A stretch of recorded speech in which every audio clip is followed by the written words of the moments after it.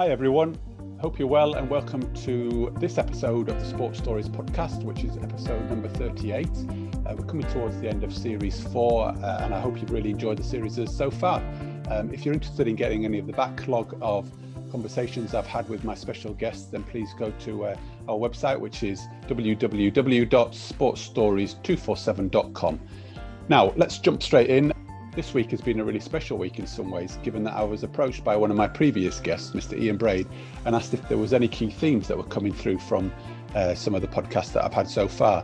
And I shared with him these 4 themes that are coming through for me. I'd be really interested to hear what your thoughts were.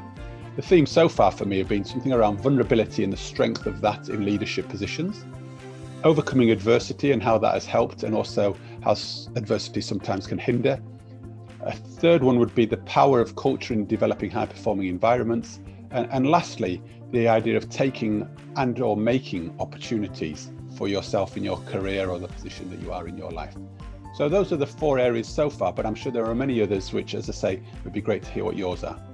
In terms of last week, our special guest was Lucy Moore, and we've had some fantastic feedback and comments in terms of the gems and the gifts that Lucy has shared with you. So please do listen in.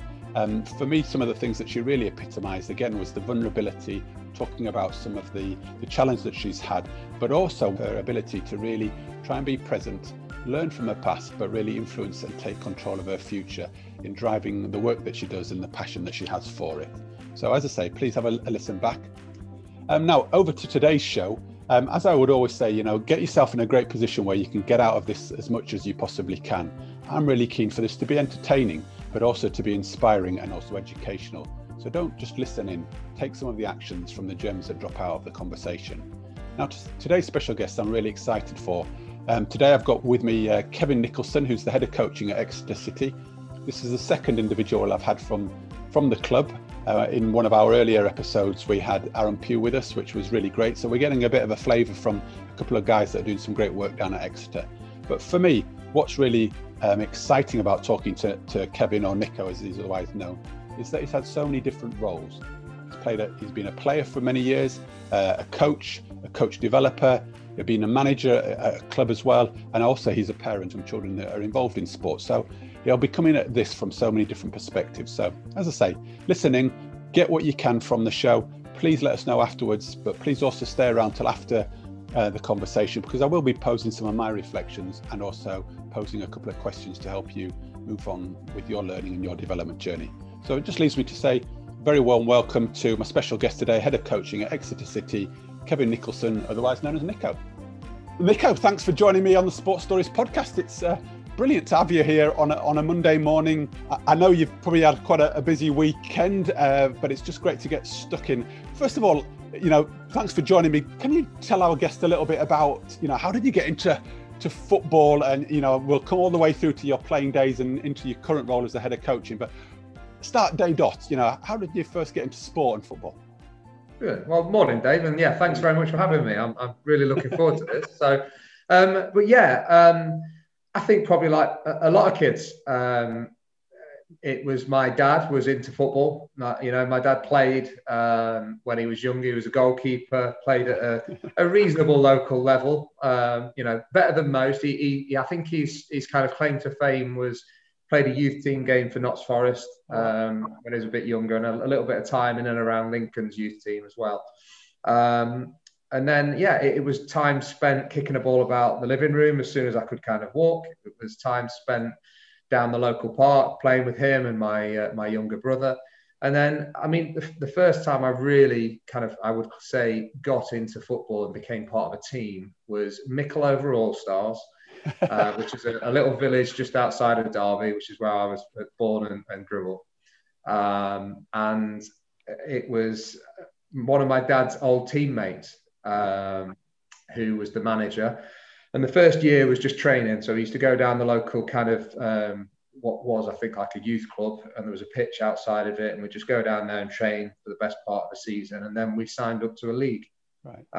So I would have been, it seems early to me, but I would have been 9 years old. Whereas, to be honest, you can get on like soccer tots things now where you're playing when you're 4 years old. So in current standard, it was probably a late start for me, it was about right because I spent time swimming and karate and all the other bits that you can do. My mum and dad like a lot. Spent a lot of time and energy carting myself and my brother around doing these things for our good, and we'd probably throw a bit of that back in the face now and then, like kids do. I don't want to do karate tonight. I want to go and play football, etc. And about 9-10 years old was when I finally got the better of that, and so my karate journey came to an end, and swimming went on the back burner, and football really took over and became the driving force behind. It was what I wanted. Yeah. I think at that point I'd already decided I was going to be a footballer. Oh wow! That was. By the time I got to 10 and 11, started to show some promise, became one of the better players in the team. I believe they still do it now, but district football, so Derby boys was all the best players in the local schools. Yeah. Didn't get selected for the first trial, didn't get in, which I was fuming with. Remember it now, really gutted that I didn't get in. Interesting, because I watched one of your podcasts with Kev, and he talked about that with his, and it resonated with me. And I wanted to go back. The first trial was at the Derby boys used to go to a place called Osnabrück in Germany. The fact that I can remember the place in Germany tells you how vivid it is on your memory still, eh? Yeah, and I didn't get in, and so I went back the next year and made sure that I did. And then became part of that group, and they play every Saturday against all the other district teams. So up near us, it was like Sheffield boys, Nottingham boys, Bradford boys, all those guys. And that was around that time was when scouts started coming knocking. It was easier back then for scouts. In the role I'm in now, and having actually, I spent a year scouting myself. Yeah. And nowadays you have to introduce yourself when you get to the academy. You have to have your little badge on saying who you are. You get stuck in a corner as far away from everybody else as possible. You're not allowed to talk to anybody. You're certainly not allowed to talk to any of the parents. We'll come to the scouting bit, but Nico, what about when you were sort of 8, 9, 10, around that, what kind of a young player were you? You talked about you really got fed up when you didn't get scouted or whatever, or chosen. How would you describe yourself back then? I was the classic, what we now know as a Q1, so an October early birthday. Okay. I was the classic early developer. So I was generally the best player at school because I was biggest, strongest, quickest. And that kind of followed through. So I think it was a really quick development from starting to play to becoming good because of my physical attributes allowing me to become first pick, captain, always involved. Everybody wanted you on their side, all that kind of stuff. Coaches, I mean, again, you think about the difference now where development football really is development football. Yeah. Not about the results, all that kind of stuff. Back then, you wanted to win the league, whether it was in the district or in your Sunday league team or your school or whatever else. Yeah. It was a lot more about winning. Everything was set up for people to want to go out there and need to go out there to win. Right. And so you got picked first. We weren't looking at the younger, technically gifted players who couldn't compete physically. Right. There was often, most of the best teams, when you looked at them, were probably 6 inches taller than everybody else on the pitch. Do you think you had those memories back then? Or do you think this is kind of retrospect now that you know what you know? Yeah, no, I back then I knew that I was the best player or one of the best players in and around that age group. I knew that it came easy to me. Yeah. I knew I was probably going to score 2 or 3, 4, more than that. There was games where you'd score 6, 7, 8 goals, isn't there, when you're at that age? And it was on big pitches. Yeah. So again, I didn't know that then, but back then you got to 10 and you went and played on 11v11. So it's crazy when I look at the 10-year-olds at Exeter's Academy now to think that 20 years ago we would have stuck them out on a full 11v11 pitch and said, go and play. That's a huge amount of ground for them to cover. They'll do game formats like 7v7s now on a small pitch and lots more time on the ball and so on. But so because of that, again, obviously I didn't think it at the time, but I was physically capable more than most of going up and down the pitch. So centre midfield, scored all the goals, took all the free kicks, all that kind of stuff. But very much you look back now and realise that was the case. Back then, I just felt invincible. I was big, strong, quick, and enjoying football. Yeah. And so then where did you go from there? So you kind of moved through, carried it on into high school, did you? Is that where your sport and your football, or did it just stay with football? It was football at that point. Right. So there were no other sports. There was nothing else in my, it was tunnel vision. You know, I was going to be a footballer. So we went through, obviously, 10, 11, you're coming to the end of your junior school time and you're going into your high school, as you said there. High school had their own team. The district football was going really well. Scouts were having a look and starting to look. So when I got to kind of 12 and 13, I got headhunted by Stoke City. Right. And I went and signed for Stoke. And Nico, what role did your dad play in all of this? Because you said, he was a goalkeeper involved in the sport world. What role did he play alongside your development in those early stages? Again, any parent watching this will easily be able to put themselves in his shoes. He was everything from taxi driver to coach to mentor and my mum was the same. It wasn't just a dad thing. My mum and my dad met because my mum's dad, granddad, he ran the team that my dad played for. Oh, wow. And my mum was a tomboy by her own. That's her words, not mine, in case she sees this. And she was massive on sport. She was one of, go back, what you're talking now, 50 years. Obviously, women's football wasn't massive, but she would play with the boys. She would be, she would be, but certainly the story she tells me, I never saw her play, but she tells me she was dominant. Right. Okay. And she was particularly sporty, particularly athletic, and right behind making sure that her kids got that same experience. And obviously, again, my granddad was around at that point, so he was big on it.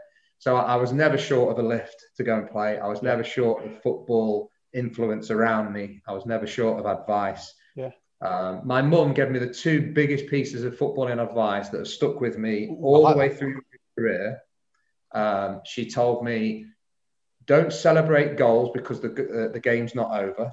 So this was early when I was getting into it. This was when it was becoming almost choreographed. People were scoring. You were coming out of that phase where there was a gentleman's handshake after you'd scored, and now you were getting people dancing and running to corner flags and playing it as a guitar and all that kind of stuff.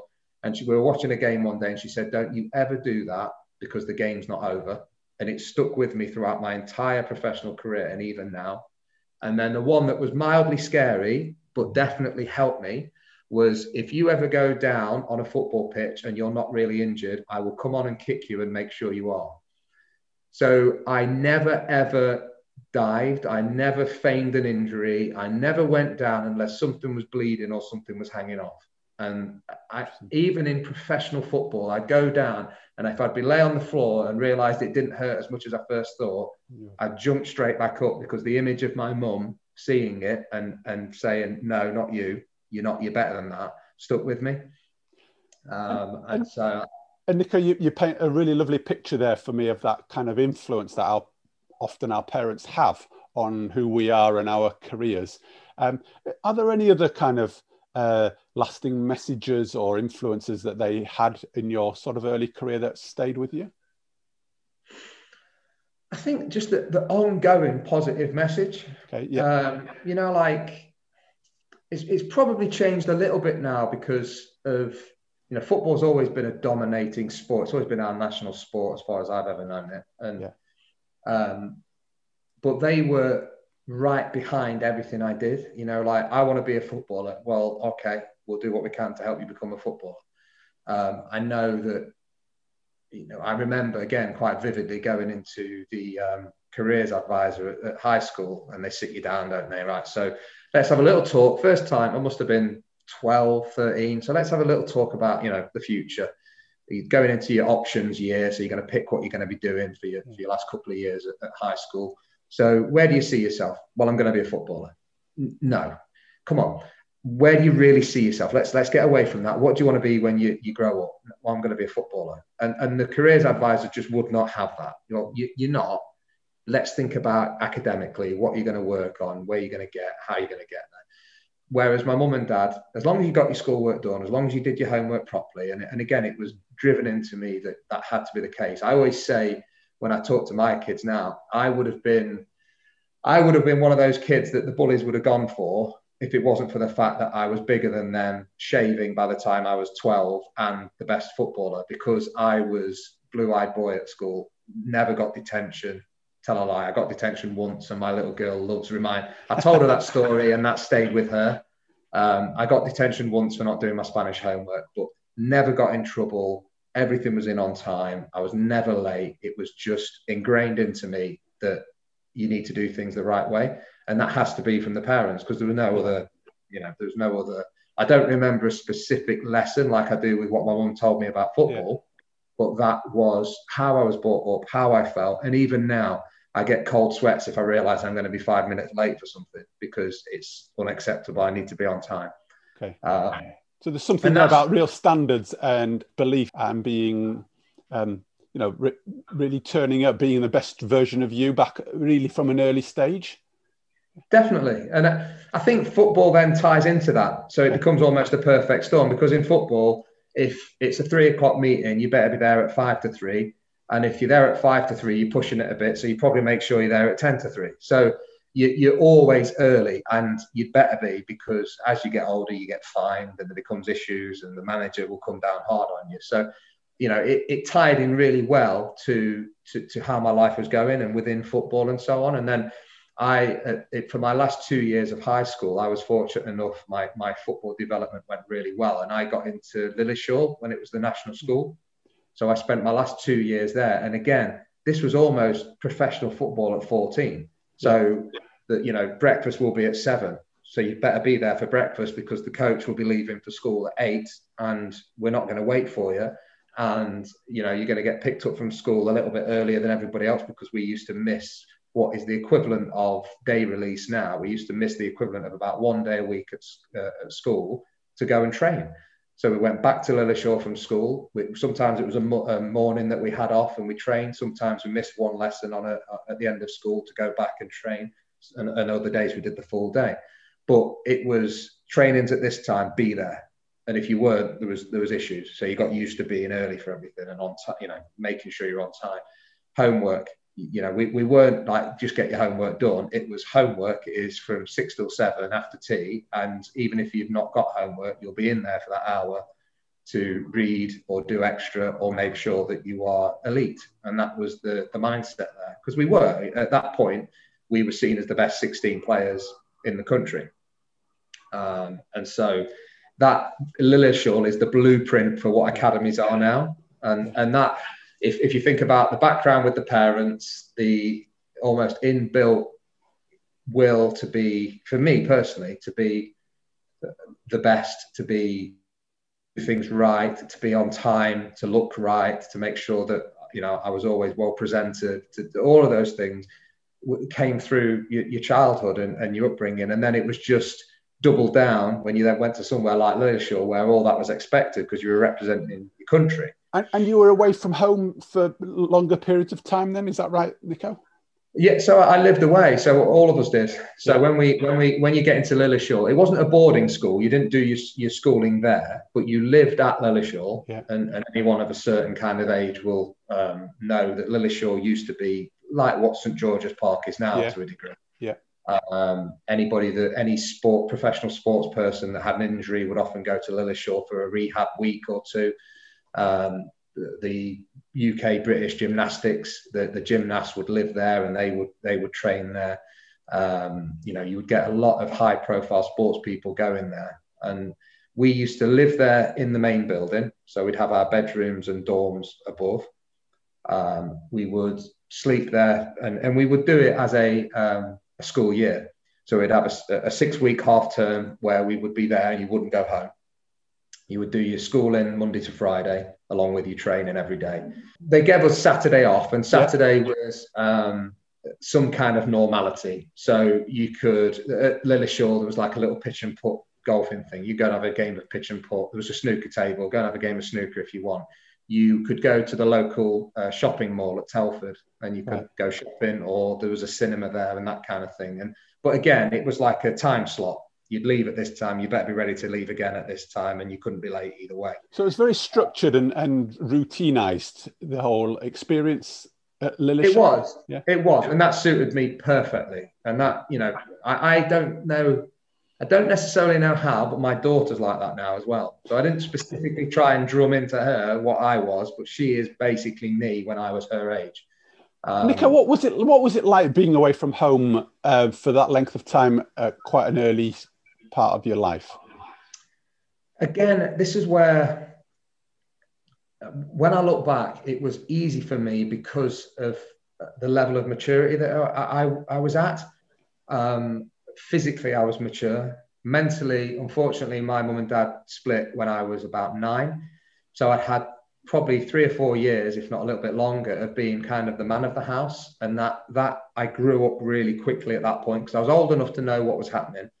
And I was old enough to understand the hurt and the upset that it had caused, and that I needed to step up. Now, I use those terms now. I didn't sit in my bedroom at 10 thinking that was the case, but it was just a natural, right, this is it. I've got to just make sure that I'm good. I make things easier. I was living with my mum. I make things as easy as I can on my mum. Younger brother was a bit younger, didn't really get it as much. So I just had to be there. So when I left to go to Lilleshall, I felt, I literally was shaving, like there was, I think there was 2 of us at Lilleshall that had to every couple of days go into the bathroom area and shave before school and things like that. Yeah. And I was just particularly mature and grown up. So for me, it was easy. There were other boys there who were physically and mentally less mature, who it was a massive struggle for. Yeah. They were away from mum and dad, some further away than others. Again, Telford from Derby is an hour, if that. Yeah. So I always knew safety net. If everything went wrong, I could, Dad can be here in 45 minutes. So it's not really that big a deal. Some lads had moved from London or from the northeast or Liverpool, and it was a little bit it was quite central, but it was still harder for some than it was for others. But I look back on it, with great fondness. I loved it. I loved the 2 years. I loved the experience. I loved what it gave me. We got to play for England. We got to go to, the biggest kind of name drop that I can throw out there at this point is that in our under 16s year, we got to go to Brazil and play against Brazil, and Ronaldinho was playing for them. So I got to see. Well, it's my favourite quiz question. If you ever around with the lads and or the kids, and it's like they want to ask you the best player you played against is, you can kind of go, well, I don't like to talk about it, but I did play against Ronaldinho in Brazil, and that he's still young enough that they remember who he is. And how did you get on? We got absolutely pumped. He got 3 and we got beat 4-2. But that, I leave that bit out. They don't need to know that. That tends to be the next question, unfortunately. So I have to be honest. But I guess there's something there for me about what a great experience, wasn't it, in terms of going to Brazil and playing against some fantastic players. But by the hard work and the energy that you put in and the commitment, you reap some rewards quite early on. It's something for me about really beginning to recognise the sacrifices and the energy that you needed to put into becoming an elite performer at a young age. And I think that was it. I think some of it's been lost because of the change in generation, the change of, the people use the word old school and it's almost a slur, but actually some of old school is worth holding on to, so we were having to, it sounds like nothing, obviously, but for a 14-year-old, every day we had to clean our boots. So we got in, you had to make sure that your boots were clean, not just clean, but cleaned, polished. There was no white boots back then. It was your black Umbro Speciales. You better make sure that you clean them, dried them, polished them, shined them. It was in that sense, there was a discipline. You had to make your bed every morning. I know you can look online and see lots of military types talking about making the bed being a real big thing for them. And that was something you had to make sure that you were up, bed was made, you were ready, and your boots were clean for every session. So there was a discipline and almost an earning of your stripes. And obviously, when you leave Lilleshall, you went to your club and you became the YTS, what we now know as a scholar. Yeah. And again, back then, you had to clean all the first team's boots. You had to do all the jobs around the place. So you had to hoover, you had to clean, you had to tidy, you had to brush the stands from time to time. And Nico, what did that bring to you and the people around you back then? Do you think that might be missing now, or how's it replicated in this day and age, would you say? It isn't as well as it could be, I don't think, in some ways. And I'm always really wary because, again, in my current role as a head of coaching, it's brilliant because you get to learn about all the up-to-date modern ways that kids learn, that people learn, that, you know, the psychology of it, all that kind of stuff, and how best to get through to people. And I was fortunate that in my career, I probably had 3 generations. So when I first left Lilleshall and went to Sheffield Wednesday, that was the end of the drinking generation. So that was the time where you went away after the season. Everybody came back 2 stone heavier because they'd gone to the beach and drank beer all, you know, for 2 months. Yeah. And they came back, they didn't do any exercise. And the first 2 or 3 weeks of pre-season were long cross-country runs just to shift some weight. Everybody was too heavy. You then got into this bit where people realised that you couldn't really maximise your potential. Take into account that was a Premier League club at that time. You then got to the point where people realised that you go away for your summer holiday and you go away and you stay fit. So you maybe have 2 or 3 weeks off, but then you get back in the gym and then you do your running and then you make sure you come back to a certain level of conditioning. And with that drinking generation, I suppose, was a way that people spoke to each other that you look at it now doesn't work. You know, managers ruled through fear. Older pros would, if you looked at it now, it would be deemed bullying in a lot of ways. You know, like if I say that we had to do the jobs, you know, if I didn't knock on the first team's door to go in and pick their kit up and get their boots, if I just walked in, I would get a boot thrown at my head for not knocking and asking permission to do it. If that happened now, and probably rightly so, the boot getting thrown at the head would be reported and that first team player would be reprimanded for doing so. So, you know, this is the balance between some old school values, working hard, doing the ugly jobs that they're perfectly safe to do. They're just not overly fun, sweeping stands and so on and so forth. But it felt like you earned your stripes. So when you signed as a pro, you'd done that, you'd been there, you'd been through the hard work and the grind, and now you might be able to finish work 2 or 3 hours earlier than what you could do when you were YTS. You really make me think though about, you know, even that earning your stripes kind of concept, and even, you know, the great work that the All Blacks sort of promote in terms of the legacy and them sweeping the stands and sweeping the sheds and that kind of stuff. And that's not about earning your stripes, is it? That's even about kind of nearly respecting your environment, isn't it? And, you know, and it's just a really interesting kind of standard, isn't it? And culture that we're creating. That link and the way you've described it, it's better than I described it there. So I think it for us, it was coming through as a young player and earning the right to be there. But too often back then, and this is where the All Blacks have absolutely nailed it, is too often it was like, well, thank God, I've not got to do that crap anymore. And then you went away from doing all the stuff that got you to where you were. Now, the All Blacks recognise the value of your environment and how important it is to look after each other, how important it is that regardless of age and stature and all the rest of it, that you are all pulling in the same direction and you're all equal in that sense. That was, again, probably the generation of, well, thank God for that. I've not got to clean his boots anymore. And then I'll become the guy that throws boots at some poor lad's head when he walks in the first team dressing room. Yeah. So it was that cycle started to break because, you know, health and safety and welfare and so on became a lot more. The generations changed. So again, on the pitch, back then, if I was having a bad game, the older pro would turn around to me and in no uncertain terms, and I don't think we can swear on this podcast, but would absolutely drill you. Yeah. And you'd maybe turn around if you were brave enough and tell him to back off. Yeah.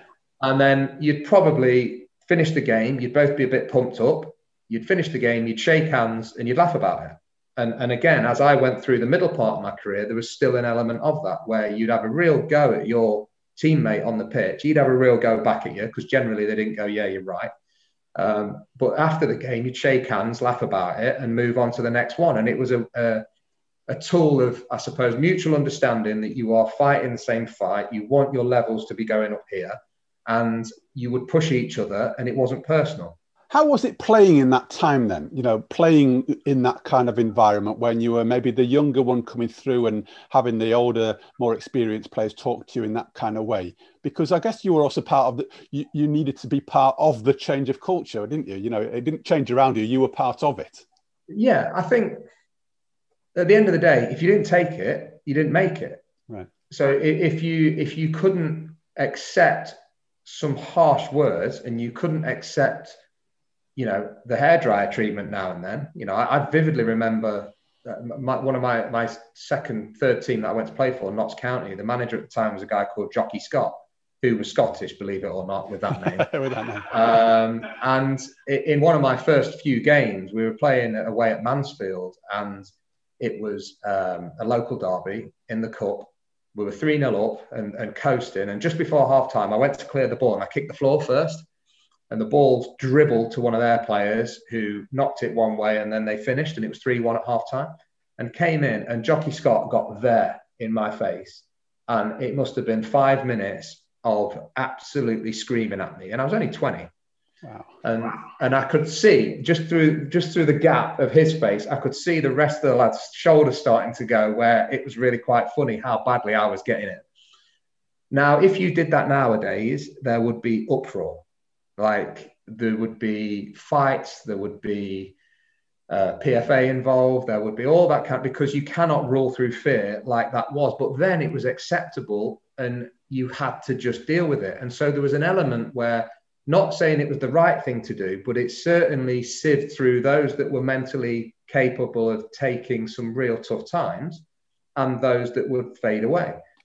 Now, again, it was way too far that way. There was an element of bullying within it. How did it go for you, though? How did you find being dealt with and treated in that way? Did it work for you as a player, or did it impact on you in a positive or a negative sort of way, would you say? I think because, again, it was probably my individual character was such that it worked for me positively. And in fairness to most of those types of guys, and I say most because some were just not great people, but Jockey Scott, the very next day, would call me in the office, shake my hand, tell me that he wants my standards to be a bit better, but well done for taking it, and off you went. And so there was I understood and respected him as a manager and as a person, and I would therefore accept that every now and then he would get a little bit overly aggressive like that. To some people, it was horrendous. And if you look at things nowadays, it would cause depression, it would cause anxiety, it would cause all the stuff that we're now a lot more versed in and aware of. And I think that, again, because of the change in generation, you cannot rule that way anymore. You know, the best managers when I first came through would tell you what they wanted. So you'd go and do what they wanted. The really, really best managers might tell you how. So this is what I want, and this is how you're going to do it. Almost never would a manager back then tell you why, and you certainly would never ask why. Simon Sinek and all that kind of stuff now, where you start with the why. Nowadays, the young players want to be a part of it. So my experience in management is I got my best results and my best team spirit and my best buy-in when the plan was made by all of us. I might have guided it here and there as to how I wanted it doing and how I thought would best suit the guys that we had in the dressing room. But people want their say now. People want to know why. Well, why am I going to do that? Why should I do that? And Nico, is that something, you know, you transitioned from obviously from playing through into coaching, and you know there was a time when you were actually a player coach, weren't you? And I'm curious as to know whether, you know, that bringing that why in was something that you read about and recognized the value of it, or was it something that you experienced as actually being able to help you, that actually came from internal, or you know, was it one or the other, or a bit of both? Again, because I was playing, I was fortunate enough to play through, you know, the 90s, the 2000s, and into the, you know, the late 2010s. And so therefore I saw that shift. Yeah. And I was in the dressing room when, you know, nobody would ever moan at a little bit of harsh language and aggression early on. And then halfway through, there was a few question marks. And then probably the most eye-opening one was when I was at Kidderminster, and one of the players came to me after a game and he went, "God, you're really angry on the pitch, aren't you?" And I thought, that is the absolute opposite of me. Like, anger is never anything that's aimed at me. You know, one of my strengths and weaknesses is that I'm particularly patient and calm. And so there's times where I look back and think I wish I'd have been a little bit more in your face there. But there's other times where my kind of composure under pressure is of a real strength. And I see it that way personally. But when he said that, it really made me think, because I was just demanding high standards. But to him, I was being overly aggressive. So there was a massive shift there in how people were. And you could see, if you said it to the wrong person, I valued that he came to me and had a chat about that. Some people just wouldn't talk to you for 3 weeks if you told them to F off on a pitch. Even if it was heat of the moment, you needed them to get in a certain position. You couldn't walk over and put their arm around them and say, oh, look, I just thought you might be able to do this a bit better and go here. You just quickly needed a reaction. And so it became apparent to me that things had changed. Things had really shifted. And then you heard the conversations, because I was part of the dressing room as a player. Well, why are we doing that? Why does the manager want us to do that? I never really heard that early on. Yeah. It was, just make sure you get that done, because that'll help us win games. And then all of a sudden, well, why are we doing that? Why are we doing this in training? What's the point? What? And so you start to realize that actually, if you're going to get real buy-in from those guys, and then again, towards the end of my career, I suppose fortunately, middle of my career, 28 was when I absolutely knew I wanted to go into coaching and management. Okay. And so at 28, I realized I wasn't going to hit the levels as a player that I hoped I would. I not through lack of trying, but physically I wasn't capable of playing any higher than I really did play. I only ever wanted to finish playing and know that I had no regrets. I just wanted to be able to wake up at 35 when I thought I'd be done. But when you say that, I knew I wasn't going to reach the levels that I had hoped for. What had you hoped for? And, how did you come to that vision? So I suppose it was my journey. So at 14, 15, 16, best in the country, captain of England, playing regularly, loads of teams wanted me to go and sign for them. Stayed at Sheffield Wednesday, signed there. 20, released by Sheffield Wednesday. So from best in the country at 16 and 17 to released at 20, massive hit. But when I left, it wasn't, oh, woe is me. It was, right, I'm going to show you. I thought it was them. I thought it was, I mean, in to a degree, there was a letdown. Fortunately for me, I was at Sheffield Wednesday at the worst possible time in their history, where they were going from Premier League through a massive transition where they'd overspent, they'd not planned well, they'd signed the wrong players, they'd got through a load of different managers. I think I had like 8 managers while I was there in a 3-year period. And they were on the way down. They got relegated, all that kind of stuff. So in some ways, yes, I was a victim of circumstance. It wasn't really going my way. They weren't going to play young players while they were in all kinds of turmoil, so I wasn't getting an opportunity, and I didn't make it. Nico, sorry, just to jump in. Why? I'm really conscious of so many young players, and you work with them now, that really want to go on that journey. Some of them might be coming, might be on the downward journey, as it were. As you say, similar to yourself, and recognizing that maybe their dream is not quite as they'd hoped. How did you manage that for you, and what advice might you give to somebody on that pathway?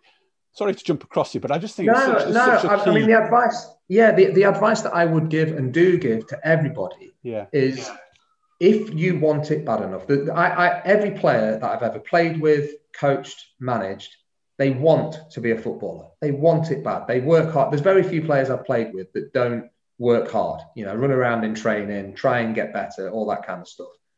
There is even less that need to be a footballer. They don't want it, they need it, which means they go to bed at the right time every night because they know their body needs that to recover. They eat the right food, like consistently, because they know that's what their body needs to fuel it. They go to the gym, they search out better and maybe different ways of doing things through S&C, through diet and nutrition, because now they have that opportunity. We didn't have a nutritionist. We didn't have S&C particularly back then. We didn't have, a phone that we could Google and read a dozen articles on different things and make our own mind up on these things. It was just what was in front of you, you dealt with. And so if you need it, if it is your absolute passion, then look into all those different things that you can do, find your way, and day by day, knowing what you can control in front of you, go and do that. So I use the term next practice. So as footballers, we will always look way ahead. A good example, the fixture list comes out at the start of the season and we'll go, oh, look who we've got at Christmas. And then you'll look at the end of the season, you'll look at your last 5 games, you'll think, oh, if we're up there and we've got those 5 games left, we'll beat them. So I think we'll make it. Well, you're already way ahead of where you need to be, because actually right now, all you can do is get better today. And so when I talk to young players, and it's the hardest thing to get through to them because you don't know what you don't know, is that your time will go really quickly. You are capable and in control of so much in what's ahead of you, but often they'll be concentrating on the things they can't control. Am I going to play at the weekend? Why didn't I play at the weekend? Who we've got in the Youth Cup 10 days from now? Things that have got no say. What am I going to, what's my Instagram looking like right now? Am I getting enough likes on Twitter? All these kind of things that are noise. And for me, my way of looking at it was always that no matter what, when I finish playing, I can sit there and look back and go, I did everything I could to become the best that I could be. I just wasn't good enough to be what I really wanted to be. You get, in every walk of life, every person I speak to, from my driving instructor when I was 17 through to people that maybe stop and talk to me in the supermarket nowadays who are Torquay fans and want a quick chat. Everybody's got a story about how they nearly made it. And that nearly made it for some people is so far from nearly, it's crazy. But in their mind, they nearly made it and that was their thing. Don't be that guy that had a genuine chance of making it. So, I'm lucky enough that I've always been working with professionals or somebody within a professional club. Don't be that guy that wakes up one day at 35 and goes, do you know what? If I'd have worked harder, ate better, not gone out and drank every other night, if I'd have concentrated on what the coaches were telling me and really worked on my areas of strength and areas of deficiency, if I'd have spent less time worrying about why I didn't play the full game and just concentrated on making the most of the minutes I played, if I'd have lifted that extra weight and I'd have really put myself out of my comfort zone, I could have done more. I could have been better. Now, I know absolutely hands down that I did everything in my power to be the best I could be. At one point, I was eating pot noodles for pre-match because back in the early 2000s, everybody talked about carb loading.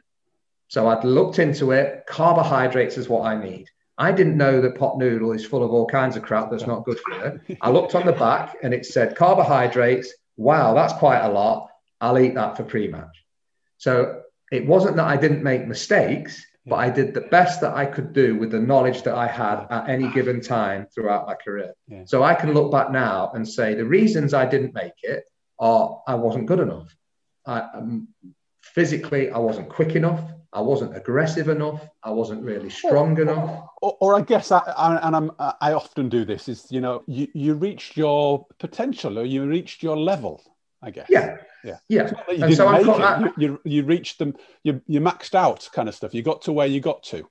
And I'm comfortable with that. And I can look myself in the mirror and know that I've got no regrets because of it. So I leveled off at League Two. I played most of my games. I was lucky enough at Notts to play 100 odd games in League One. I played one game for Sheffield Wednesday in the Championship, and I was on the bench in the Premier League. That was the closest I got to setting foot out there. But most of my games, I was lucky enough to play nearly 700, and they were split between League Two and the National League. And League Two was probably my level. I was at my best. I played my best football and peaked, I suppose. So, Nicola, there'll be loads of people in the kind of the sporting system, not just football, as I say, who are really striving to try and reach the pinnacle and, will find their level, won't they? And you touched on a point around sort of mental health earlier on. And I'm just thinking, I'm sure there were many highs and many lows throughout that time. How did you manage yourself during some of those low times? Did you have any strategies or any mantras, or what support system did you have around you to keep yourself up there so you didn't sort of drop into a really dark place? Because the goal at the end of it is so enticing, isn't it? And that's where people are so driven towards, and it must be really difficult. So how did you manage that?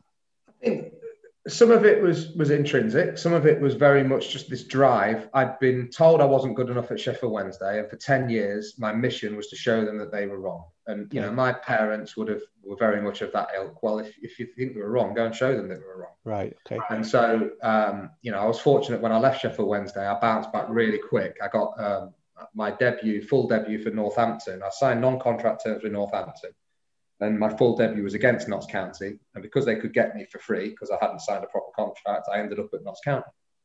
And I had 3 years there. But after that, I spent the next 3 years earning less money than I was spending. I was at Scarborough for 2 years and Forest Green, and I couldn't afford to live like that for a length of time, but I was finding a way to get through it along with my missus, so that I could continue to fight for this. I am good enough to get there. Now, I had good people around me. I had the mindset that I wasn't going to give up and I was going to get there. I did read, I looked into stuff as best I could. So at the time, Paul McKenna was big. So I read some of Paul McKenna's books. It changed your life in 7 days and things like that. And there's some little nuggets in there that you take away and you think, I can relate to that, and that works. And some of it's fluffy and nice, and I never got hypnotized or anything. But I took away the best I could, all of those bits. I had some good coaches that would continue to tell you that, if you work on this and this, you've still got a chance of getting, higher up there. So I had a good support system. I had a good family. I had a good support system, and I was open-minded to learn what I could learn. And then at 28, we'd got promoted, or 29, got promoted into League Two from Torquay. And I wasn't playing overly well. At the time, I thought I was doing all right. But when I look back in retrospect, I wasn't doing great. And then we played Bournemouth, and they had a winger called Feeney, who's still playing now. I think he went from Bournemouth to Bolton to Millwall or somewhere like that. And he was quick and he was direct, and he got the ball. And the Bournemouth manager at the time shouted, "Get their fullback. He can't effing move."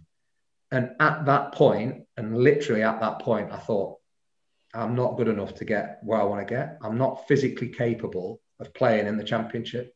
I'm just not. I'm getting my arse handed to me by a League Two winger right now. And as it happened, I played against Albert Adoma the week before, who was at Barnet at the time, and he'd ripped me to pieces. And I played against a guy at Bradford called Kyle Reid, who'd absolutely ripped me to pieces. I spent 3 weeks in a row getting ripped up. And this was that tipping point where I heard that comment and I thought, I'm not good enough. I'm not good enough to get back to the Championship. And I kind of went away, and I didn't know what reflection was at that point. I did it. I didn't know what it was. I can say that now and try and sound intelligent and all the rest of it. Brilliant. It was just a thing where I went home and I sat down and I thought, I'm good enough to play in League Two. I'm not far off this level. At the time I was struggling to adapt from conference football to League Two football. And there was this much. It was this much. The wingers that I was up against were a little bit quicker and had better quality. So in the conference, generally, they were either really quick but didn't have any quality, or real good quality but weren't physically very good. So I could adapt my game to play against either of those. But now I was coming up against players that could do both. And I couldn't, at first, I couldn't adapt. But I knew that it wasn't far off. So I sat and I thought, I'm not going to play in the Championship. I'm not going to get back there. No manager in his right mind is going to sign me from Torquay to play in the Championship. But I could be a good League Two player. And I'm 28, 29. So I could also play for another 6, 7, 8 years if I look after myself. And at that point, I made the choice that I know I want to go into coaching. I know I want to go into management. I want to do all of the good stuff that managers did to me. And I want to get rid of all the crap that you have to deal with. I want to take all of the good. What was it that made you realise that you wanted to go into coaching or management? Because of that. Because I'd spent so long in dressing rooms, hearing players and being part of it, talking about, this guy's brilliant. Right. This guy really knows his stuff. Wow, what about that session we did the other day? What about how detailed that was? What about his team talks? What about how he treats us? On the flip side, and way, way more, what an idiot this guy is. Why on earth did we do that? Why are we not doing more of this? Surely it's obvious to him that we need it. Why is he treating everybody so badly? Why is that guy training on his own? All these things that you see. So I looked at it and thought, I think I could do that. I think I could look after players in the way that I'd want them looked after, treat them how I'd want them treated and how I'd want to be treated. I think I could inspire a group of players to play together in a way that I think would be effective to win games and achieve something. And so I also thought, I'm not ready to pack up playing. I love playing and I'm only going to get one go at doing it. So all of the pros that I played with coming towards the end of the career, they'd always say, play as long as you can play. No one ever said, pack it up the moment you realise you're not good enough. they would always say, just keep playing as long as you can play. And so I thought, I didn't ever want to drop down to really lower league, but I'm capable of playing for another 6, 7, 8 years at this level. I'm going to make sure that I do. But in the meantime, that was when I really started digging into psychology, digging into S&C, finding people, searching people out that could educate me on those things. So, how do I get, I wasn't physically better, but could I have been physically stronger if I'd have known more? Could I have been quicker if I'd have known what to work on when I was 22? So there's a real curiosity within you. I'm hearing a bit of a parallel in a sense of when you were a player. You try to find a way to maximize the attributes that you had. Where if they weren't the best possible, you would find a way, weren't you, to try and position yourself to maximize and get the most from you. And now I'm hearing this transition into coaching in the sense of actually I now realize there's a lot to know, but I don't know a lot about it yet.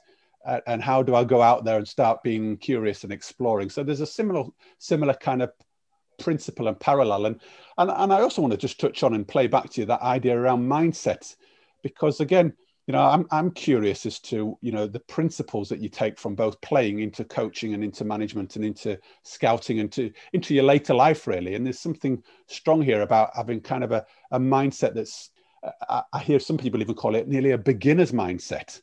The mindset that actually I'm going into here and I'm thinking, I need to learn about it and be curious and open to that world. And does that resonate with you? Yeah, definitely. Because I want, as a coach and a manager, it doesn't matter if I'm 6'4", 5'2", quick, slow, big, strong, none of that. You want to look the part, you want to look after yourself, you want to live in the way that you're asking the players to live. You want to role model, you want to show them that I still look after myself, I still eat well, I still live right, I still pride myself on being able to physically do the stuff that I could do. However, there's going to come a point where I can't, but that's still not going to stop what I can do up here. So I can be a coach or a manager for the next 30 years without a problem. But if all I do is go back to what coaches have done to me and recycle it, I'm not necessarily going to get any better. I might be good enough, I might have had a really good manager. I might try and copy what he does and it might work for a short time. But the game is changing so quickly that I need to really look into all of the stuff that can help a footballer, because I want to be able to help young players. I want to be able to help young coaches. So I want to be the first port of call when somebody wants advice on something, because they respect, understand, and know that I will give them genuine, good, honest advice that they can go away and work with. And I get pleasure from helping those people develop, whether it's a player or a coach or a manager or just a friend. And I think because there's so much out there now, you've got to sift through it. You've got to put out there. You've got to open your mind. You've got to go out there and have a look at what there is. And then you've got to make your own mind up. And then you've got to become the best version of you as a coach, the same as I wanted to become the best version of me as a player. The game is changing rapidly. So there's going to be what is good practice now, is 5 years from now might not be good practice. And 10 years from now, we'll probably look back and think, why on earth did we do that? It was dangerous. Because I think about when I first started, the only kind of physical stuff you did was sit-ups, where you did that and you kind of went like this. And everyone now knows that that's probably not great for your spine. But at the time, come on, work harder, get those, get yourself up, all the rest of it. And so if you go into that, the journey will be more important and more rewarding than whatever the destination is that you've and that for me was me as a player. I wanted desperately to play in the Championship. I wanted to live up to my early potential that I thought I had as England captain at 16. I wanted to buy my dad a Ferrari. I wanted to, be a multi-millionaire Premier League player, dominating every week, adored by the fans, all the kind of stuff that comes with being the best. And I never got there. But you know what? Along the way, the stuff I learned about myself, about playing, about coaching, about, living, all that stuff is well worth it to where I'm at now. And I don't see where I'm at now as the final bit, because I'm now, like head of coaching and all the stuff that you're learning in this. I'm back to being like the young person in the room and trying to figure out what the best head of coaching looks like and how I can best help people from this position.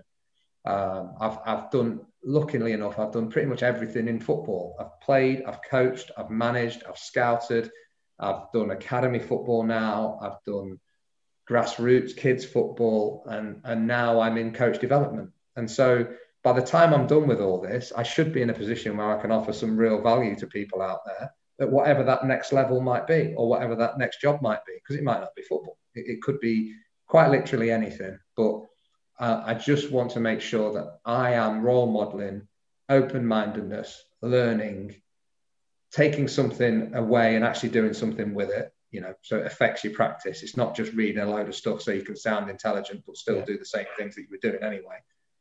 But also the thing I've learned most in this last probably 12 months is also just to continue actually doing.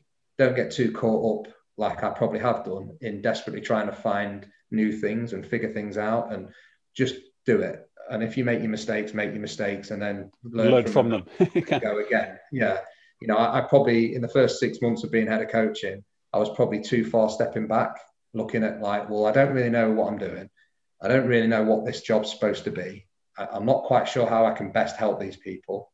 So I'll just look and see and find out and ask questions and speak to people like yourself and the guys on the EHOC, and which is the course that we do on as a head of coaching, and try and find things out. And I forgot to actually just get on with it. So what I'm hearing is that you're not just doing, though. It's about applying and putting into practice all of the good learning that you've gathered and you're picking up along the way, isn't it? It's not about, so it's applying your learning, it's applying your interests, it's applying the stuff and trying it out, whether it's going to, so we're not holding back and waiting in case we get it wrong, or waiting till we can get it right. It's about giving it a go and learning through action, which kind of also really resonates for me a bit about maybe the kind of player you were, in terms of, we got on and we had a go and we got better through doing. Yeah. And I think that I am and was so desperate to be the best head of coaching there is out there, without actually knowing what head of coaching was, because it's a fairly new position and we're all figuring it out and learning. And I forgot that actually, even what we're doing now, 10 people might watch it, 100 people, 1,000 people, whatever. And of those people, one person might take one thing from it and think, oh, actually, that could be good. And they might go away and do something, and then they'll probably pay it forward to somebody else, in which case it's worth it. I think, give value and give learning and give advice and be of benefit to people just through my experiences and the relationships I build with them and the conversations that you have, sometimes over coffee or sometimes formally or whatever it might be. I think it will probably help people without me necessarily knowing that it's helping them. But when I first came in, I was so desperate to find out what I should be doing and how it should be done that I forgot to just be me, and I forgot to just get on with it. And what I've then learned is that stop worrying too much about all of that. Try and help people, try and be good at what you do, try and learn different ways and try and learn different techniques and all the kind of stuff that you do. But don't be in my appraisal, the technical director used the term be more present while you're present, and lovely. that probably sticks with me as much as anything. Is be brave, get out there, put your points forward, have your opinions, be open enough to change your opinion if somebody puts something forward to you that actually makes a lot more sense than what you were saying. And Nico, do you think you've changed then as a person since you were a player? Do you think that's the same philosophy you had then, or are you able to be a different Nico now that you're in a more experienced place within your career? No, I think I'm the same person. Obviously, I think I've developed and I think I've learned more. But I think I'm the same person with a lot more of a conscious understanding of some of the stuff that I did. Yeah. There's not a lot that I did that I look back on and think, "Ooh, wish I hadn't done that." I genuinely haven't got many regrets, because I've always lived by just trying to do right by people, right by myself, knowing that I'm the first. And again, this probably goes right back to the beginning of the conversation, mum and dad upbringing. Yeah. I couldn't go to bed at night. I suppose best way of putting it is football for me, it's full of people that will stamp all over you to get their own way. It's full of people that will viciously and without remorse jump all over you to get a step ahead of you. It's also got people, it's got good people in it. Don't get me wrong. I don't want this to come across as too cynical and bitter and twisted, because that's one thing I'll never be, and always said that I'll never allow football to turn me bitter, twisted and cynical. But it is, as an industry, full of a lot of people that are potentially don't have the same morals and ethics as what I will have. So therefore, I made it abundantly clear in my mind that whatever I do, I will do the right way. And if I make a mistake, I'll apologize for that mistake and I'll learn from that mistake. If I upset somebody doing it the wrong way, if I, again, some of the stuff we talk about in the academy is about the intention meant often differs from the intention felt. And I get that a lot. You do something thinking you've done the right thing, and then you sit back and then you might hear something and think, oh, wow, I totally misread that situation. But not because I was trying to be nasty, not because I was trying to upset anybody, because I thought I was doing the right thing. It just didn't come across that way to that person. So I know then I can go to bed every night, I can go and see my kids, I can go and see my wife, knowing that I've lived by my moral code. And I think that's massively important to me. This might be a really hard question, but again, some of our listeners here might be thinking, that sounds great, and I would like to live by that code. How do I do that?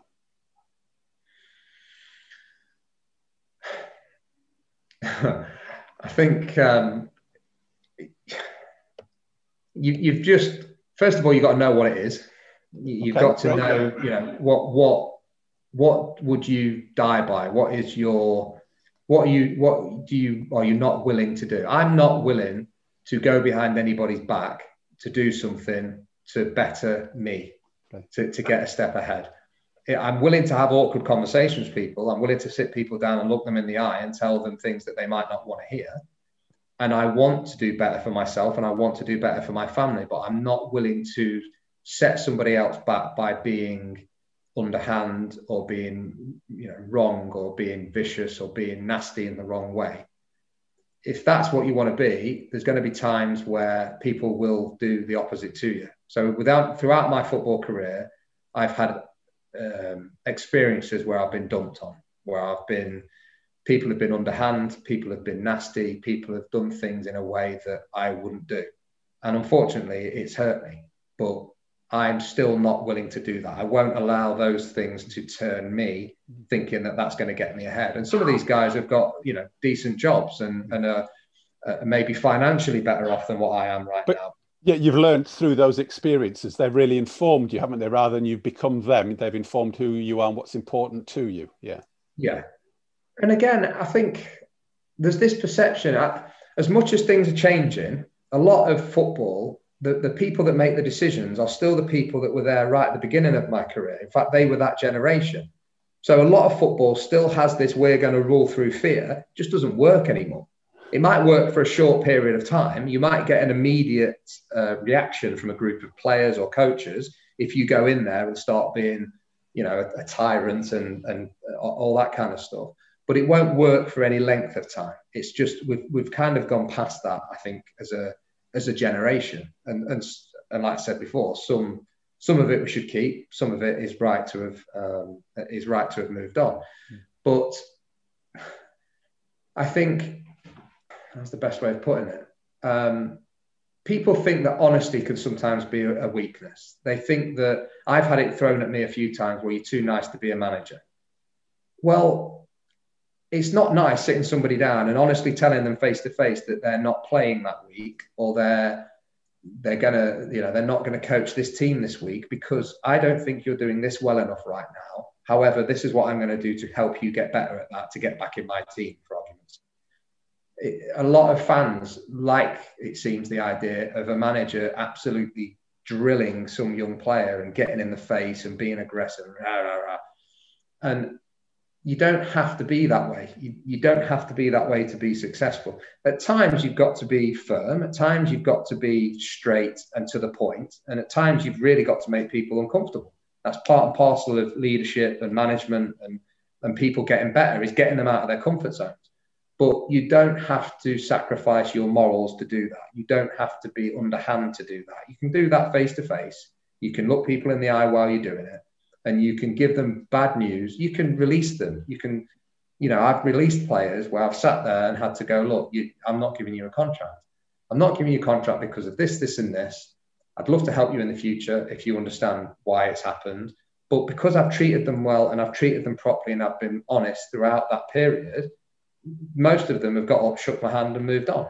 Mm. And some of them now, I still talk to, and they still come back to me for advice, and we're still friendly with, because they now look back and understand why, and they've got a better understanding of that.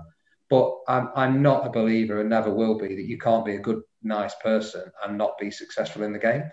And that is my ongoing thing that I want to prove. It's part of your moral compass, that, isn't it, in terms of where you keep coming back to. It seems like it informs who you are and how you are. Yeah, I just think that it's easy to be honest if that's what you're about. It's not easy to be honest if you're giving someone bad news, but I'd rather make it uncomfortable for myself to give them that news than I would not tell them until the last minute when it's a massive shock to them and they've got no idea why this has just happened, which happens a lot in football.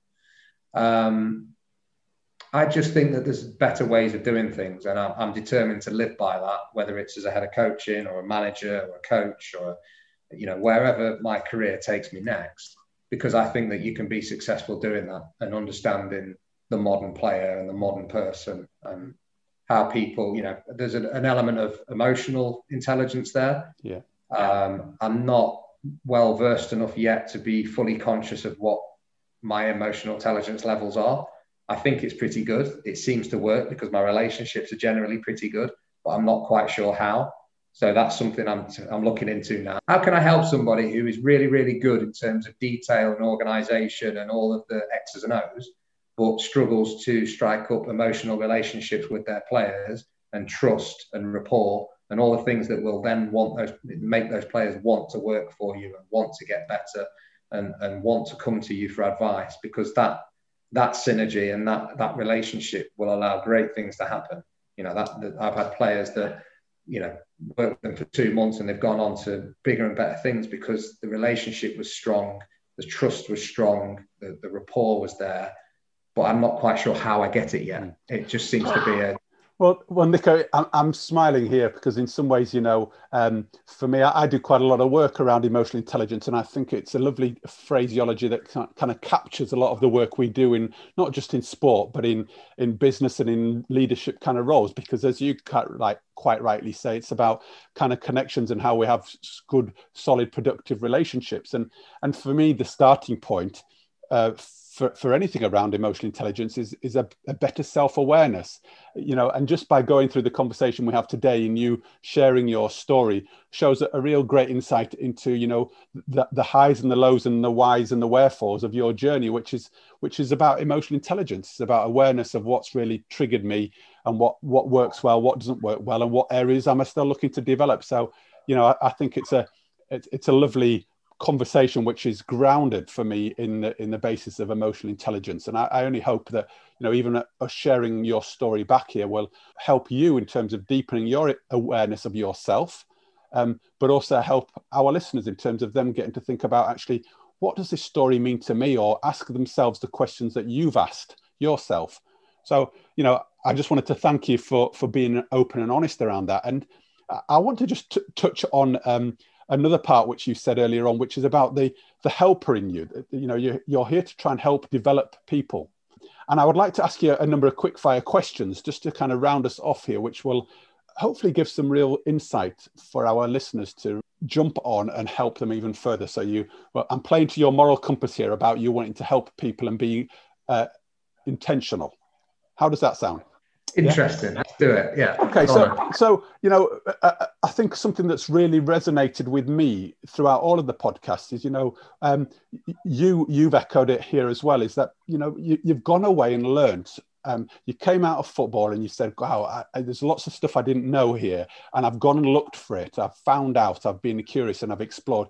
So I'm going to ask you, what kind of reference places or books have you gone to which have really resonated with you? And are there 2 or 3 kind of books or resources which you would recommend others to go to that have really worked for you?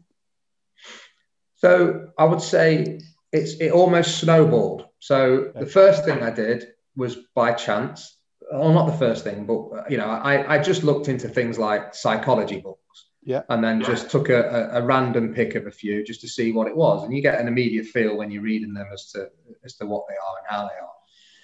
You get recommendations off friends all the time and people in and around the industry. But probably just by chance, a hypnotherapist, when I was at Torquay as a player, was a Torquay fan.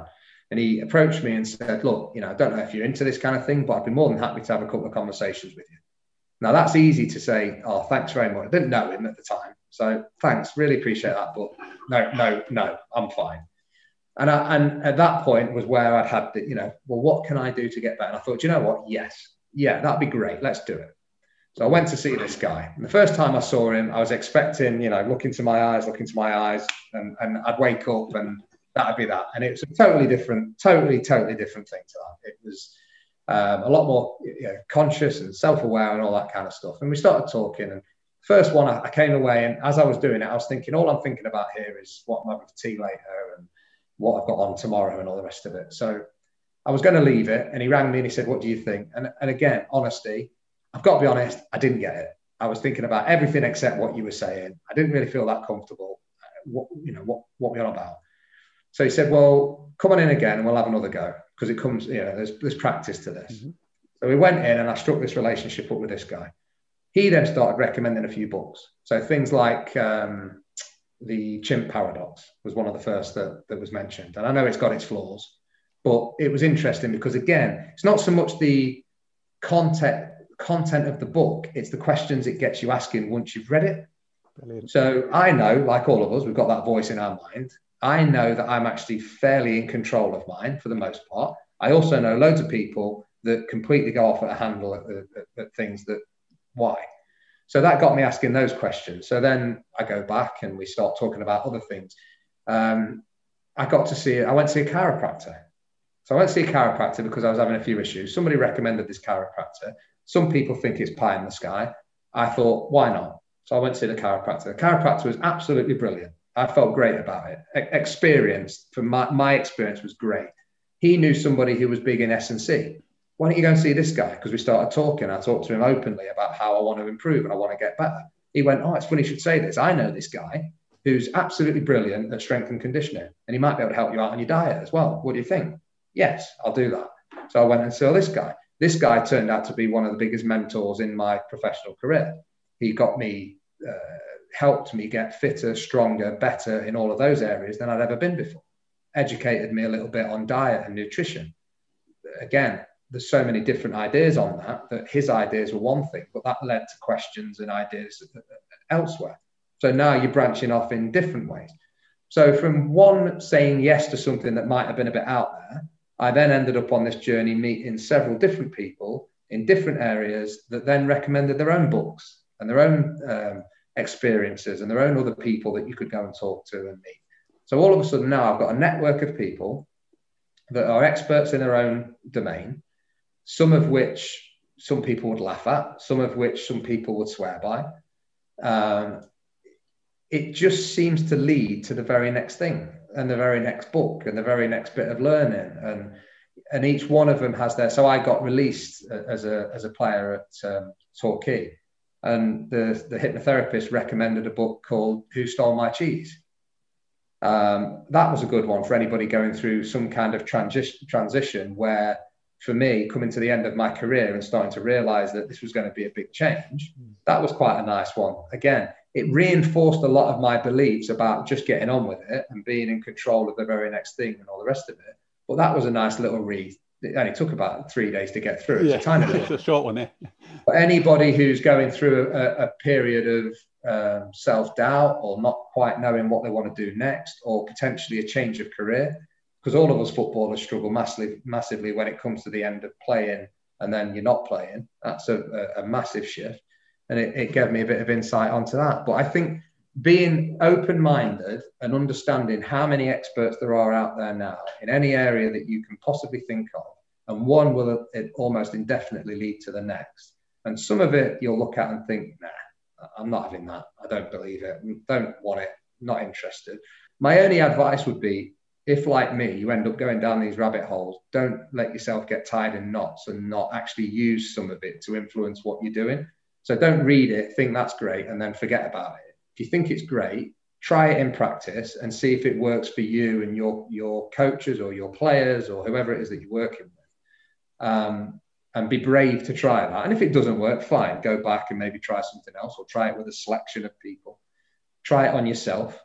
Like, again, the S&C guy, brilliant. I know now that worked for me. Therefore, it will definitely work for some other people, but not everybody. And so, again, it's just this. And all of a sudden, it goes like this.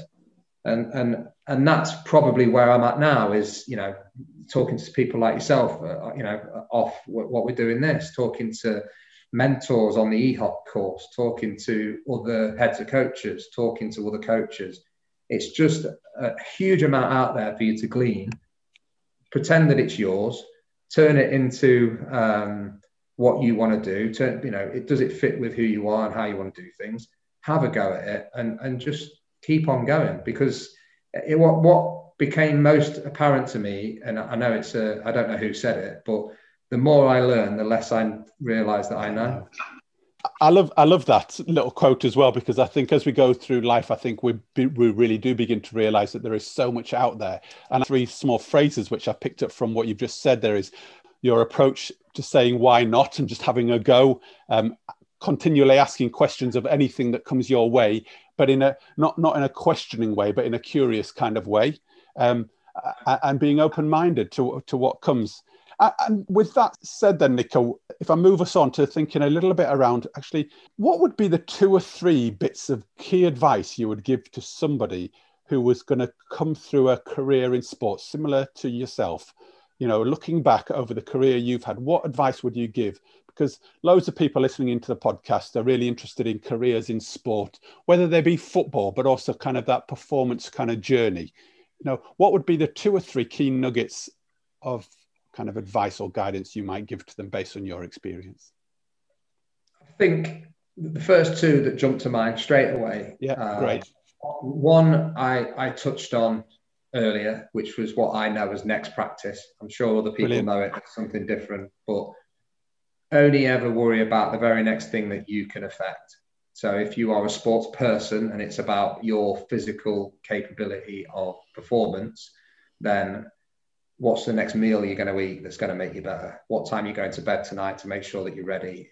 If you're, I got to the point where you break this down into real detail. So if I go in the gym and I'm told I need to lift that weight, like 3 sets of 10, don't worry about the 3rd set. Just lift it once and then think about lifting it again. And then the next time. And all these bits add up. So you incrementally get better towards the goal of what you Brilliant. want to be. You're also then, that old saying, I'll make sure I get it right, but the anxious man lives in the future, the depressed man lives in the past, and the content man lives in the present. That I live by, because it's absolutely true, particularly in sport, because you can think back to your glory days as a player, like I sometimes do, and if you're not careful, you can go down that route a little bit too much.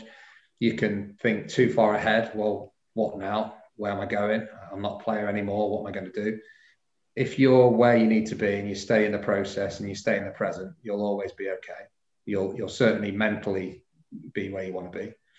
And the classic one, really, don't get too high, don't get too low. Try and find that. I mean, that's not groundbreaking. I've got no idea who first said it, but in sport, more than any other industry that I've ever come across, the highs are exceptionally high if you allow it.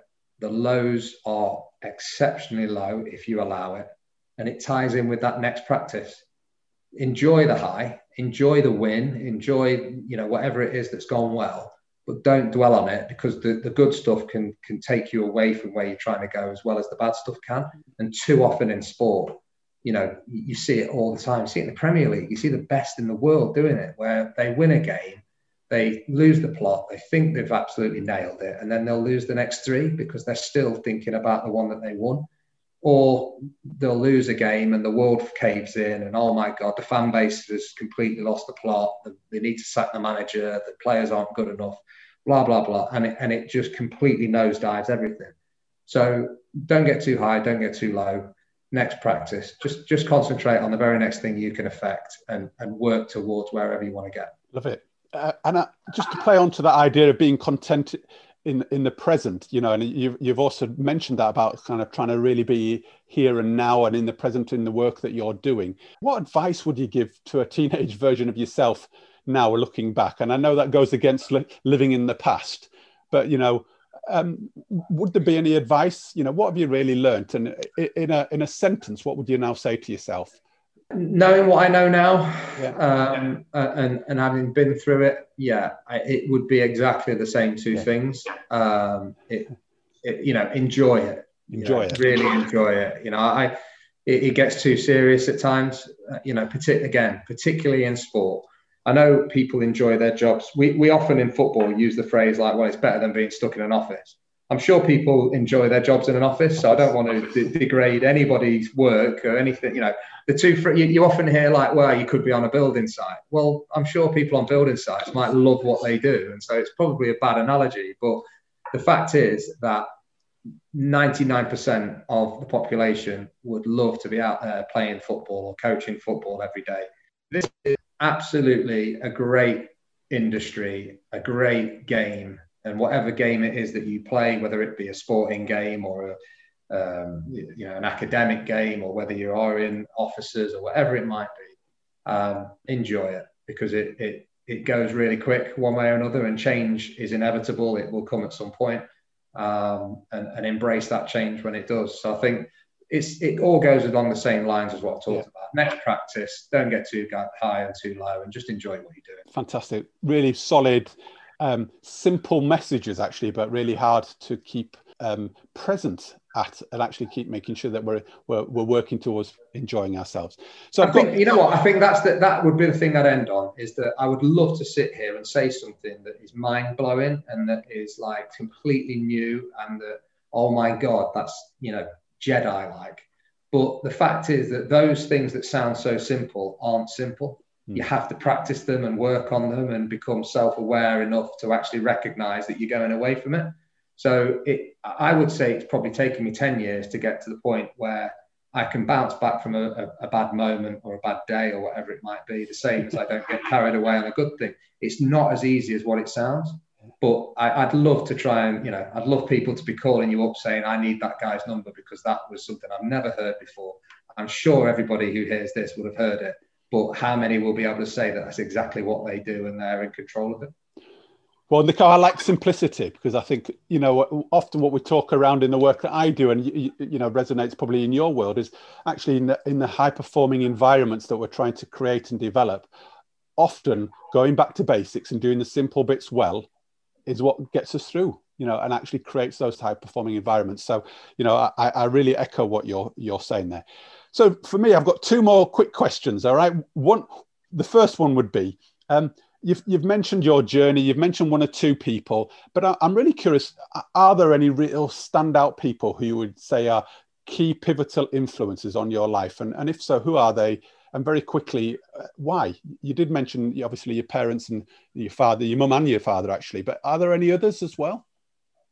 Yeah, I mean, you know, parents go without saying, supportive, there for you. You know, helped me through those early years where I wasn't as independent as what, you know, I am now.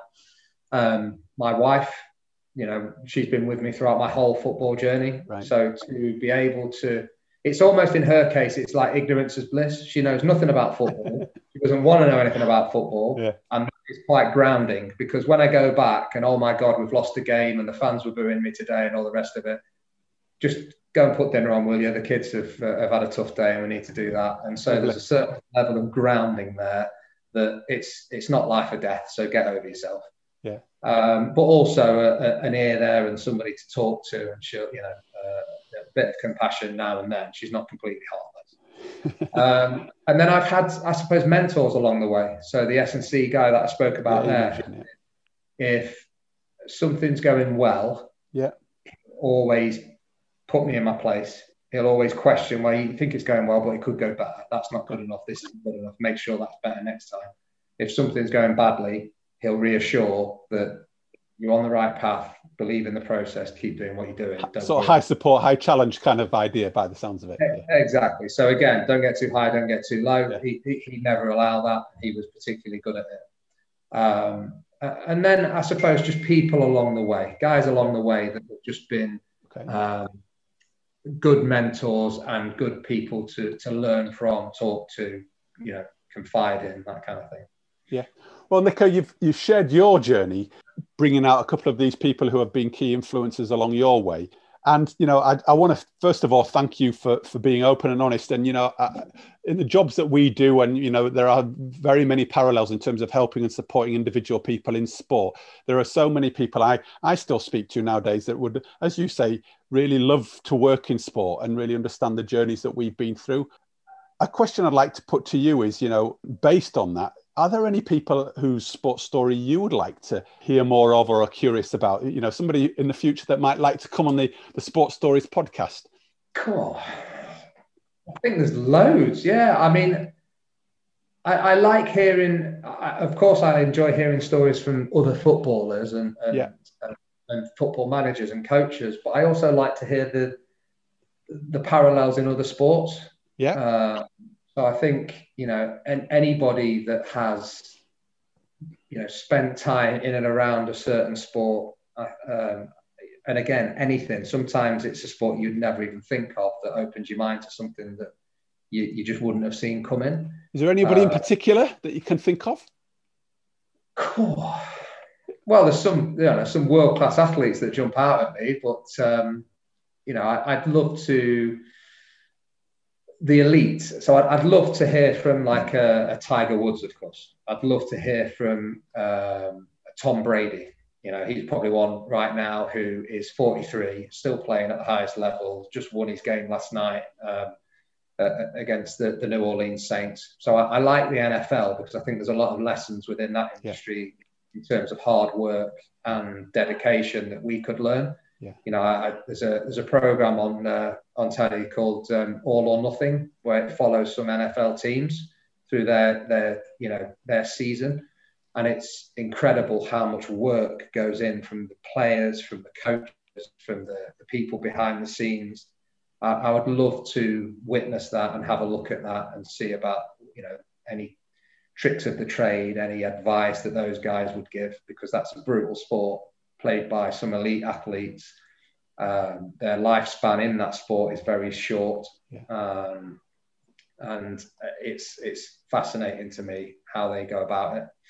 But I think, any sports person that has been in and around it has succeeded greatly or has failed massively. I would love to hear from those kind of people and hear what got them there, what helped them stay there, what their best coaches were, or if it is a coach, the best advice from those guys, what they've experienced, what they've done, the best results that they've got, the worst results that they've got. I think as somebody in my line of work, they're the bits that really, really interest me. And psychologists as well. I think, anybody that you've got on there that you could get hold of that could give people an idea on the inner workings and how a conscious idea of what these bits are that we're talking about. That's always fascinating to me as well.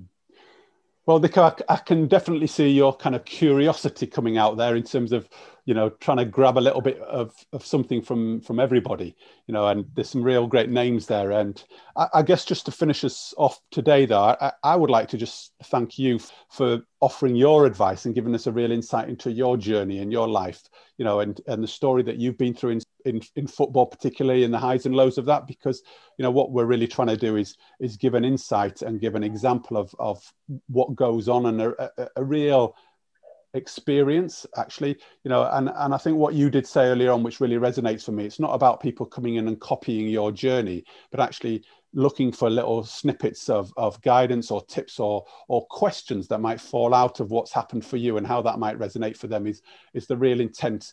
And I really hope that can provide both comfort and inspiration, and possibly even guidance, and give some people some help to navigate and get to a place where they're enjoying their job, and whether it be in football, whether it be in a different sport, or whether it be, as you say, on a building site or in an office or wherever. I think there's so many principles that we can take out of the journey that you've shared today. So thank you ever so much for that. And, and I really like the place to where you've got to in terms of actually remaining curious, asking those questions, but also trying to really remain present and in the process and actually enjoying today or the next the next practice, or the, you know, enjoying the process of whatever comes next, because that's what we can really control. And I think you've really laid that out pretty plain and pretty clear. So thank you for that.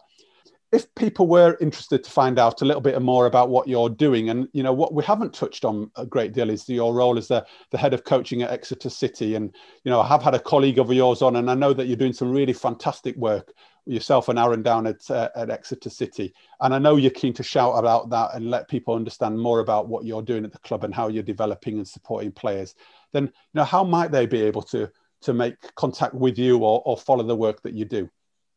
Yeah, I mean, again, I suppose part of that change of generation, I'm on all forms of social media, so I'm easy enough to find on LinkedIn, on Twitter, even on Instagram. My wife tried to get me on there, but I'm not naturally one that just takes random photos of my coffee or my dinner. But I try and show what I'm about, give some experiences on there. Always happy to you know, help out if I can, any other aspiring players, coaches, or anybody of any ilk.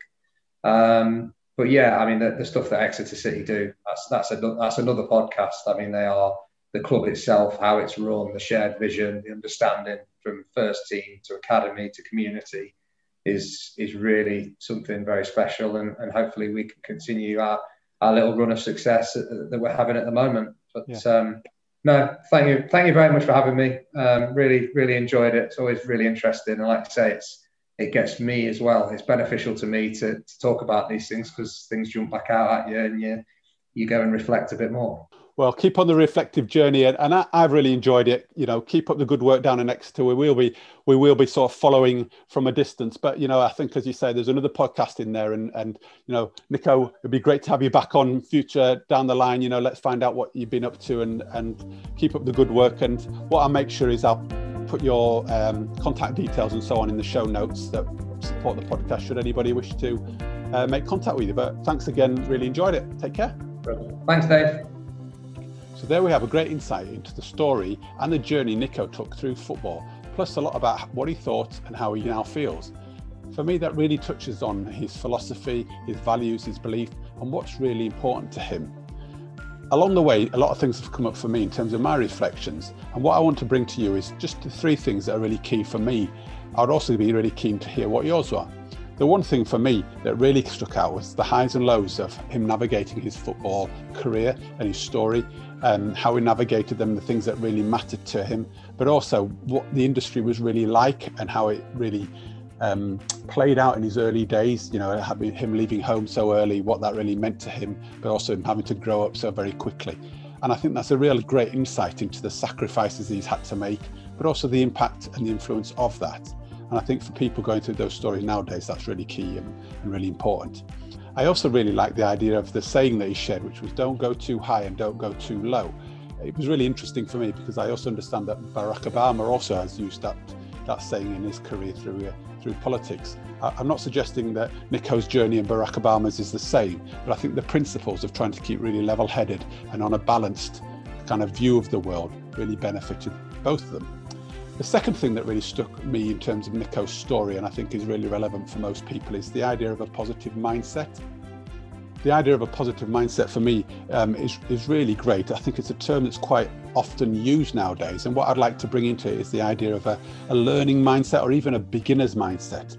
Because for me, what Nico really started to show, and which I would encourage us all to consider, is, you know, if we go in with a beginner's mindset, or a mindset where we have a lot to still learn, and actually it's really healthy and good to learn, then what we get is the idea of becoming much more curious, we're asking questions, and we're actually really able to sort of gain more value from the experience. So that positive mindset has a real good edge to it for me, about actually how do we navigate, especially through some of the low parts of our career, but also when we're in the high parts, what we can really glean from that. And the last thing, in terms of Nico's story, which really resonated for me, and this is not just through Nico's story, this has been from many, is the idea of being honest in your reflections. And I think why that's really important for me is that we can therefore become a really good barometer. And for me, what Nico started sharing is his honesty about actually where he was in the kind of the pyramid of football, how his abilities were really finding their own personal level. And for me, if we're not honest about where we're at, then we're not a very good gauge of where we are. And also we can't use that as very trustworthy content and information to guide ourselves. So as I always do, I'm quite biased towards this, but I really encourage often the idea of increasing our self-awareness, really focusing on how we feel and what we think as being something really important to us. So now what I'd like to lead us on to is a couple of questions that I'd like to pose. I'm conscious I've already posed a couple of ideas or thoughts in terms of what resonated for me, but the questions that really flow out of today's episode is these two. What are the key attributes you have in your life that you would deem to be your main strength, but how could they also be a weakness to you? And I'll ask that question just for you to consider how the shadow side or the darker side of things that you often see as a strength might also be a negative to you. Conversely, things that you see as a negative also might be a positive to you. So really become aware of how you use your key strengths. Okay, the second question, bearing in mind we talked about a positive mindset, I'd like to ask you two things to consider. Okay, on a daily basis, why not consider what have you learnt today? And also the second thing is, what are you most appreciative of? And by asking yourself those two questions on a daily basis will really help us glean and move towards being positive more of the time. So with those two questions in mind, okay, I'd like to also put to you the idea of these reflections are great, the questions are great, and we must listen to them. But when we conclude things from our reflections and then actually take action, then we can actually use those to really benefit our lives and benefit our behaviors. So what I would really like to encourage you to do is to take action, okay? So with taking an action in mind, what I'd like to also encourage you to do, and that would be really helpful to me and to the audience, and also potentially some new listeners, is to comment, to leave a review, possibly even subscribe. So take action on your preferred podcast channel to take action and subscribe so you don't miss out on any of the future guests, and also find out about the future content that we hope to provide.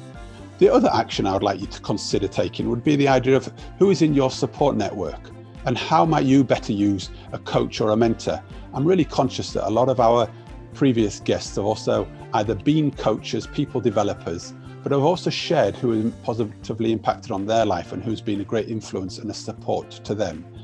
Again, I might be biased here, but I really strongly believe by having a coach or a mentor or somebody external to your world to be that really great sounding board, or to be that guide, or to ask you those questions that you might not ask yourself, has been really, really important. A couple of guests who come to mind here, not only in Nico's story today, but also Steve McCormack was another one of our recent guests who really shared how a coach or somebody external to him really impacted and made him think differently and more positively. So there's a real benefit in that. So I'd like you to take those real great benefits out of that. Consider a coach or a mentor. If it's not for you right here, right now, please engage in the website. Have a look at the website. It's www.sportstories247.com. We've got the backlog of all of the guests on there. There's also some further resources through the Sports Stories Academy, which I've mentioned before, and things are beginning to grow a little bit more there. And there's further details, obviously, about the coaching and mentoring. Please keep in touch, keep engaged. I really thank you for being on the journey with me and supporting the Sports Stories content. If you have any further questions or ideas on how we can further improve and are greater value to you, please drop us a line. But following that, I'd just like to leave a last thank you to today's guest, Nico. Thanks a lot for sharing what you have shared. I hope you've made a difference. And I know that you even mentioned if we made a difference to one person's life, then that would be fantastic. And I'm sure and confident that we've had a difference or made a few more people than that just think. So thank you to you for listening.